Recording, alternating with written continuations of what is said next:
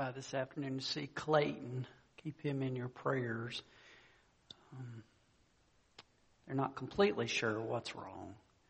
Of course, they're talking about pneumonia, but I think he was a little bit discouraged. I think he's so used to being on the move. It's probably hard on him. But just keep Clayton, of course, in your prayers. Yeah, he still had a little bit of a sense of humor. I walked in and his eyes were closed, and I looked over at him and he said, "I'm sleeping."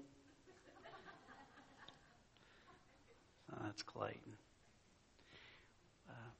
We're continuing on Sunday nights, talking about heroes.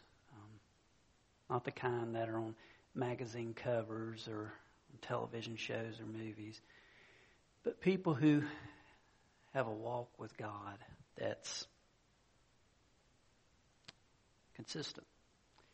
And in Hebrews chapter 11, Hall of Faith, we're actually going to look at those who walk by faith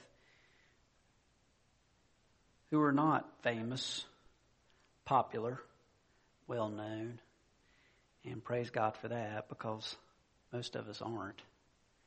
It's in Hebrews 11, verses 29 through 31. I want to ask when you find that if you'll stand in God's honor as I read aloud. By faith, the people passed through the Red Sea as on dry land. But when the Egyptians tried to do so, they were drowned. By faith, the walls of Jericho fell after the people had marched around them for 7 years. By faith, the prostitute Rahab, because she welcomed the spies, was not killed with those who were disobedient. Let's pray. Father, thank you for your word. And I just ask, God, that you might speak through your word, Lord, and we might be reminded, Father, of how we don't have to be well known to be known well by you. And that's what makes the difference, Lord, as we live lives that reflect you. Father, that's what a hero really is. And I pray that you speak to us tonight as we strive, Lord, to walk close with you. In Christ's name we pray. Amen. There's an old story about a news reporter asking Walt Disney, "What does it feel like to be famous?" And he said, "Well, it helps you get tickets to a football game, but it really doesn't help with impressing my wife or getting my daughter to obey me when I give her a command she doesn't like. And it doesn't help me make a polo shot." He said, "And most of all, it doesn't keep fleas off of my dog." And, I love just the genuineness of the answer, because no matter what we face in life, how popular we may be in the limelight, there are still issues that every one of us face. And as far as a life of faith goes, it is not how well known we are, but the fact that we are known well by our Heavenly Father that makes the difference. It was said of Henry Ford when he was most popular as an automaker that people came to him with all kinds of advice. News reporters asking him on stock prices and asking him on all kinds of advice, even advice on marriage, and to which he freely gave all kinds of advice, and then later it was discovered he had a mistress on the side.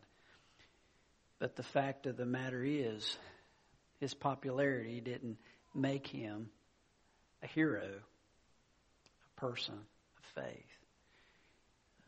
Many of you may remember the story about Thomas Edison when he invented the first incandescent light bulb. It took hours, approximately 100 hours, to make that first light bulb, and he handed it to a young worker who, on the way up the stairs, dropped the light bulb. And so Edison, instead of scolding him, went right back to work. And then when the second one was completed, he handed that one to the young man too, to show his trust in the young man and that he forgave him. But the fact of the matter is, I think it's pretty amazing that he handed it to him in the first place. After 100 hours of work and testing, that he was willing to trust that young guy. You know, it's interesting as you look here through Acts chapter 11 and you look at the different people that we have discussed, these different heroes, we've heard of them. We've heard of Abel. We've heard of Enoch. We've heard of Noah. And of course, Abraham and Sarah and Isaac and Jacob, Joseph and Moses. But the ones we're going to look at tonight, what they're really best known for is their unfaithfulness. Although there was a change in their hearts that led to faithfulness. Let's go ahead and jump right into the text and look at these. Verse 29, it says, "By faith the people passed through the Red Sea as on dry land, but when the Egyptians tried to do so, they were drowned." It's interesting here in this verse. One verse, they've squeezed 80 verses from the book of Exodus and to this one verse to give us the Reader's Digest version. And as they began to march out, there were mountains on one side, there was a desert on another side, there was a massive sea in front of them, and then coming from behind was this Egyptian army pressing on to destroy them. Matter of fact, this is from Exodus 14, 11, and 12. "And they said to Moses, 'Were there not enough graves in Egypt that you've taken us away to die in the wilderness? Didn't we tell you to leave us alone that we may serve the Egyptians? For it would have been better for us to serve the Egyptians than to die in the wilderness.'" Now, that doesn't sound like faith to me. It sounds like a faith crisis at that point with God's people as they headed out. Matter of fact, those Bible scholars who always want to downplay the Bible and critique the Bible, they say, well, you know, this word could literally be translated sea of reeds, and that this was really a marsh, and it was not a great sea that they had to pass through. But, you know, I think it's maybe even a greater miracle that a whole Egyptian army could drown in just a few inches of water, as God would be able to move and to work. These people of fear were transformed into people of faith. Matter of fact, Exodus 14, 13, and 14, this command's given, "Stand still, see the salvation of the Lord, which He will accomplish for you today. You will never see the Egyptians again forever. The Lord will fight for you while you keep silent." Faith is willingness to obey God even when it seems hopeless. Matter of fact, as you read of those 80 verses, you guys remember the account. God brings in this east wind that divides the waters of the sea into two powerful walls. And then that same wind dries out the riverbed so that nearly 3 million Israelites would march forward into what looked like utter despair, and God would make a way. And, you know, in our minds, you know, we picture Charlton Heston, you know, and he's given that command, and, you know, they're going 2 or 3 at a time. But think about 3 million people. It was not some little gate that they came through. As a matter of fact, a lot of scholars believe that it was anywhere from 100 yards to a mile wide, and that there were people and there were livestock, and there were, as passing through, there was this just huge exodus that transpired, that took place, and there were walls of water that stood to great heights. And I thought it was interesting in a song that talks about this event in Exodus 15, verse 8, we're told that the sea, the deeps of the walls, were congealed. As they stood as walls of water, they were congealed. They were almost like a jail. And so if they hadn't been so scared, they could stop and just seen those fish almost frozen still. But they didn't take probably the opportunity to do that as they moved forward in faith, Because, man, you got an army coming from you and you're closed in on all sides. All you want to do is just keep going. Just keep looking straight ahead and marching ahead in faith.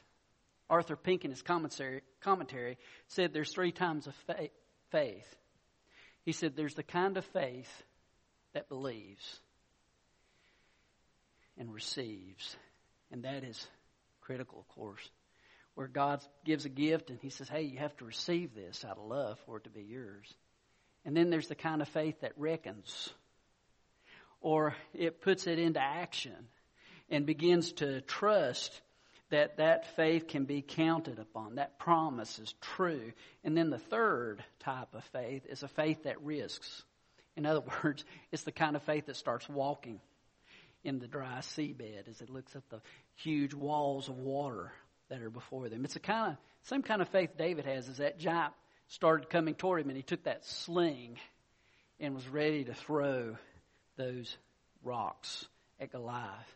Or Elijah, as he looked at those 850 false prophets and he stood there as a representative, a prophet of the Lord. Or the apostles who said we must obey God rather than men. And were willing, in spite of the persecution, to believe and to follow. It wasn't enough just to believe the promise and to receive the promise. They had to walk out in risk to trust God. Isn't any wonder that the historian said it was over a generation before the Egyptians wanted to come anywhere near the Red Sea again, as God would prove forth His victory. Let's look at verse 30. This verse, there's a 40-year gap between verses 29 and verse 30. It says, by faith, the walls of Jericho fell after the people had marched around them for 7 days.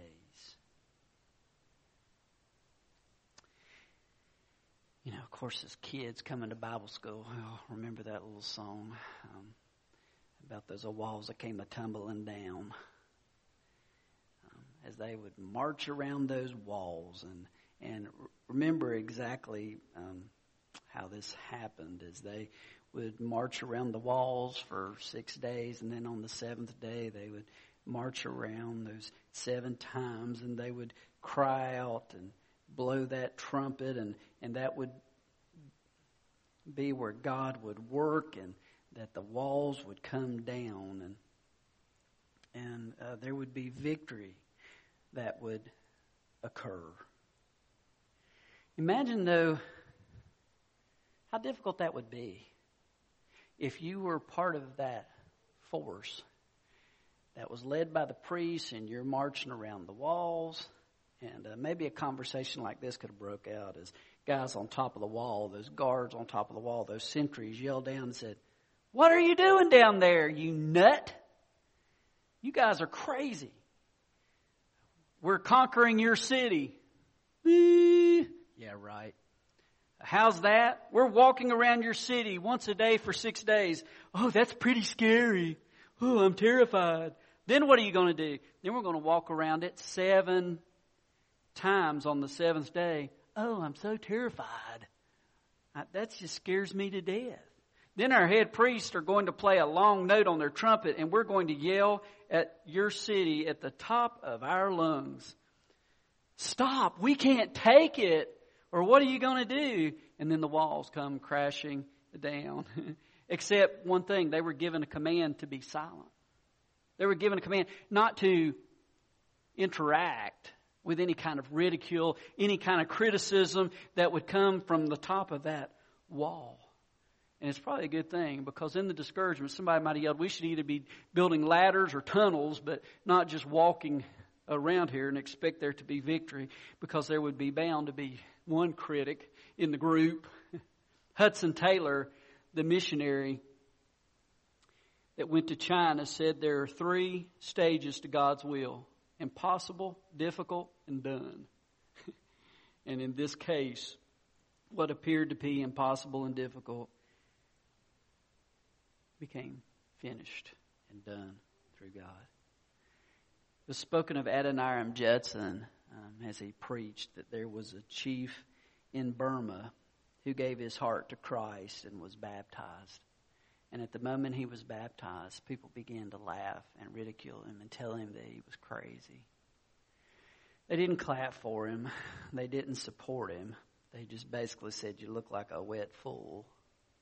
But that was the beginning of a great work that God would do there through this man. Secondly, faith shows a willingness to follow God, even when it does seem crazy and ridiculous. As they would follow this military plan, and God would work, and the trumpet would blow, and the walls would come tumbling down, there was victory, and they kept walking. And then there's one more that I want to look at here. Pretty amazing. It says, by faith, the prostitute Rahab, because she welcomed the spies, was not killed with those who were disobedient.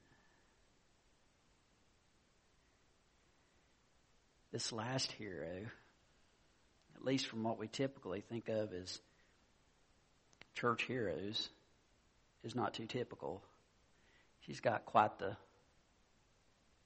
embarrassing background, trying to find fulfillment and love and make a living as a prostitute.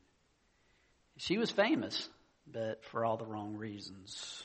She had connections, but all the wrong ones. And yet God would work in response to even her checkered past. In Joshua 2:10, we heard about how the Lord dried up the Red Sea and did this great miracle and led the people through this place. But then he takes a life that was headed in a direction totally in opposition to God, and she was turned around in faith. Had more faith than an entire generation of Israelites who were afraid to walk into the promised land. And here was this lady who displayed faith. Listen, this is Joshua 2:11. This is what she spoke. She said, when I heard that, I knew the Lord had given you the land and that your God is the God of heaven and earth. In other words, she said, can I be the first convert? Can I be the first Gentile, not of your nation, to come into your nation, to be one of your people? And the answer was yes, as God would do a miraculous work and take someone who others would miss and change her heart and show forth grace in her heart. Matter of fact, faith is our willingness to forget the failure of our past and to risk everything in our future and to trust with God as we walk with Him. And this is a lady that was able to experience that. Just a couple of truths as we think about her. And as we think about these unknowns being heroes. First, your weakness doesn't hamper God's performance through your life. God is present and God is at work even in our obvious weakness.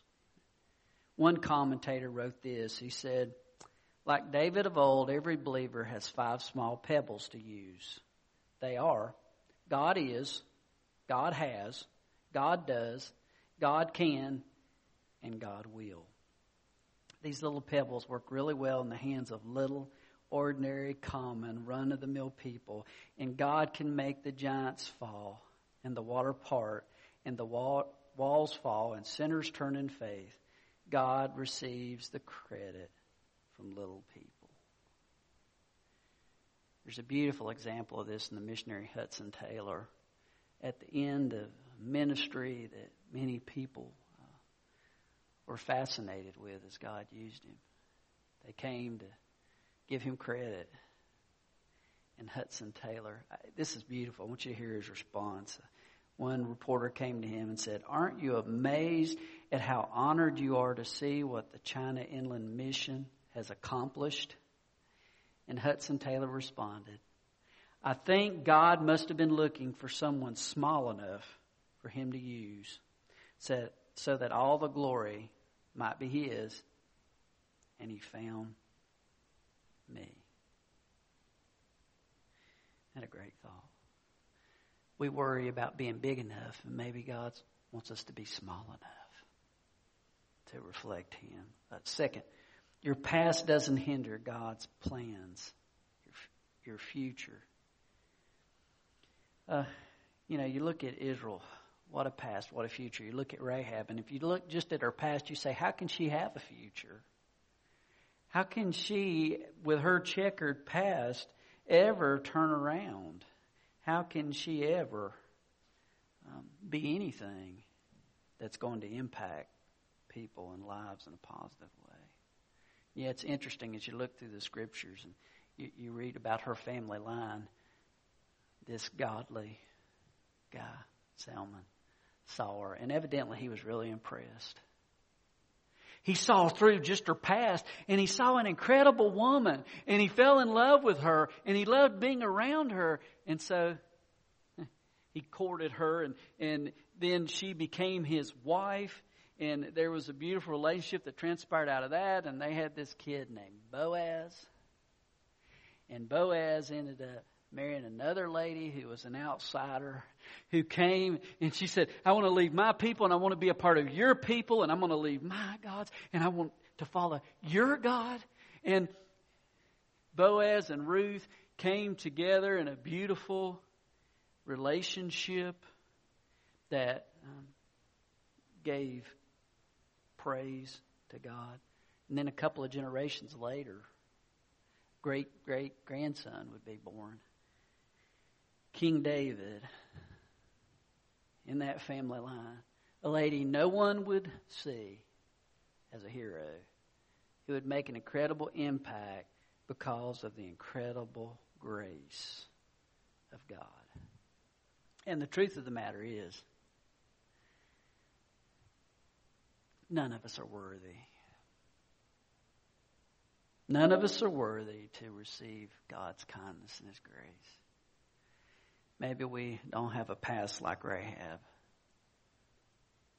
but we certainly don't have a past that is free of sin. Let's pray. Father, I thank you for the faith that you provide by your Holy Spirit to each of us, Lord. Sometimes we think we have to be somebody in order to do something that matters. But it's never been about how well known we are. It's always been about how we are known well by Heavenly Father, who pursued us with the grace of God, who demonstrated that perfect love through Jesus and provided a way for us to be made right with a living God and to be heroes, not on the basis of how big we are, but realizing how small we are, and that we have a God who has filled us with mercy, grace, and forgiveness. Father, as we prepare to stand and sing and then leave this place, may we leave as a people who just catch sight again, Father, of what you have provided, Lord. In Christ's name we pray. Amen. Let's stand together. Grab the celebration hymnal. 589. Here I am, Lord.